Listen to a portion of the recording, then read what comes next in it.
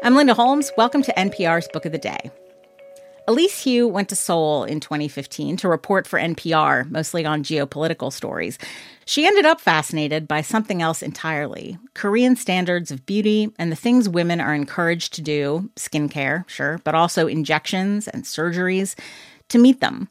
Elise talked to NPR's Brittany Luce, host of one of our other podcasts, It's Been a Minute, about the book, Flawless, Lessons in Looks and Culture from the K-Beauty Capital. They consider the economic costs of failing to be what other people consider beautiful, and they talk about the future in both Korea and the United States. This message comes from Apple Card. You earn up to 3% daily cash on every purchase. That's 3% on products at Apple, 2% on all other Apple Card with Apple Pay purchases, and 1% on anything you buy with your titanium Apple Card or virtual card number. Visit apple.co/card calculator to see how much you can earn. Apple Card issued by Goldman Sachs Bank USA, Salt Lake City branch. Subject to credit approval. Terms apply.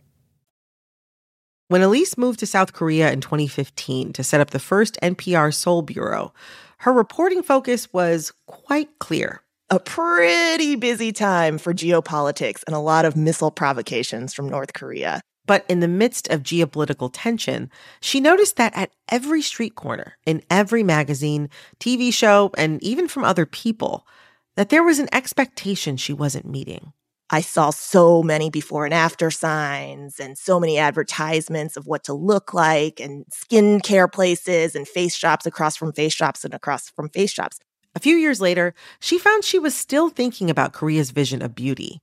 After exhaustive research and many revelations, she brings us this new book, which lays out some pretty high stakes for beauty. Korean women accurately perceive that failing to be thin or failing to be beautiful will literally cost them. Korea is still a place where you're encouraged to attach a headshot to a resume, where passport photos come photoshopped by default. There's also the hypermodernity of Korea, I think, really plays a huge role. So South Korea being very forward in developing technology is another reason why visuals matter a lot, right? Because our projections, our digital avatars supersede our physical bodies because that's the way that we are seen and we want to be seen, and you can be seen all the time. And there is a collectively understood ideal for women. The standard is more than a cute face, minimal makeup, and smooth skin. Elise found specs, actual metrics that tell you whether or not you qualify as beautiful. And for a woman would be weighing under 50 kilograms, so 110 pounds, having at least a C-cup bra. Cosmetic surgeons will say the ideal beauty, the chin part of the face, is slightly smaller.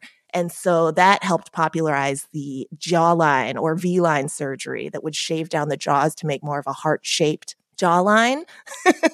There's all these ratios that are applied in the same way that we apply to non-human things. Elise also notes that the wheels are greased for you to buy into the standards because it's culturally acceptable, easy, and relatively affordable to get surgery. So crucially, because of the glutted market, it's a lot more affordable to get Botox. It's a lot more affordable to get an eyelid surgery or get your jawline shaved down.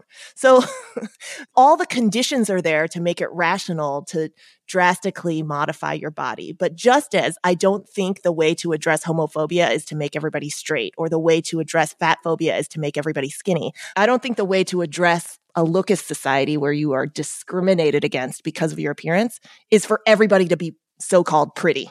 This book is full of interesting dives into fixations on legs, government-driven beauty, and the technological gaze. I was regularly pausing to absorb what I had just read. And for those of you who think that none of this has anything to do with you, Elise has convinced me that a lot of the intense beauty pressure is headed here, if it hasn't already arrived for some of us. There's that quote, right? The future has already arrived. It's just not evenly distributed. Elise Hu's Flawless, Lessons in Looks and Culture from the K-Beauty Capital is out now.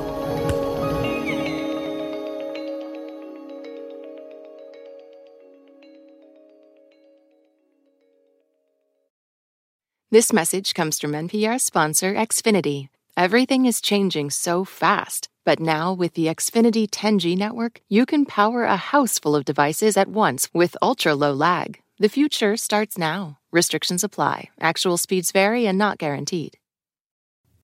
At this year's Oscars, Oppenheimer took home the award for Best Picture, Emma Stone and Robert Downey Jr. also picked up wins, and Ryan Gosling brought the Kenergy.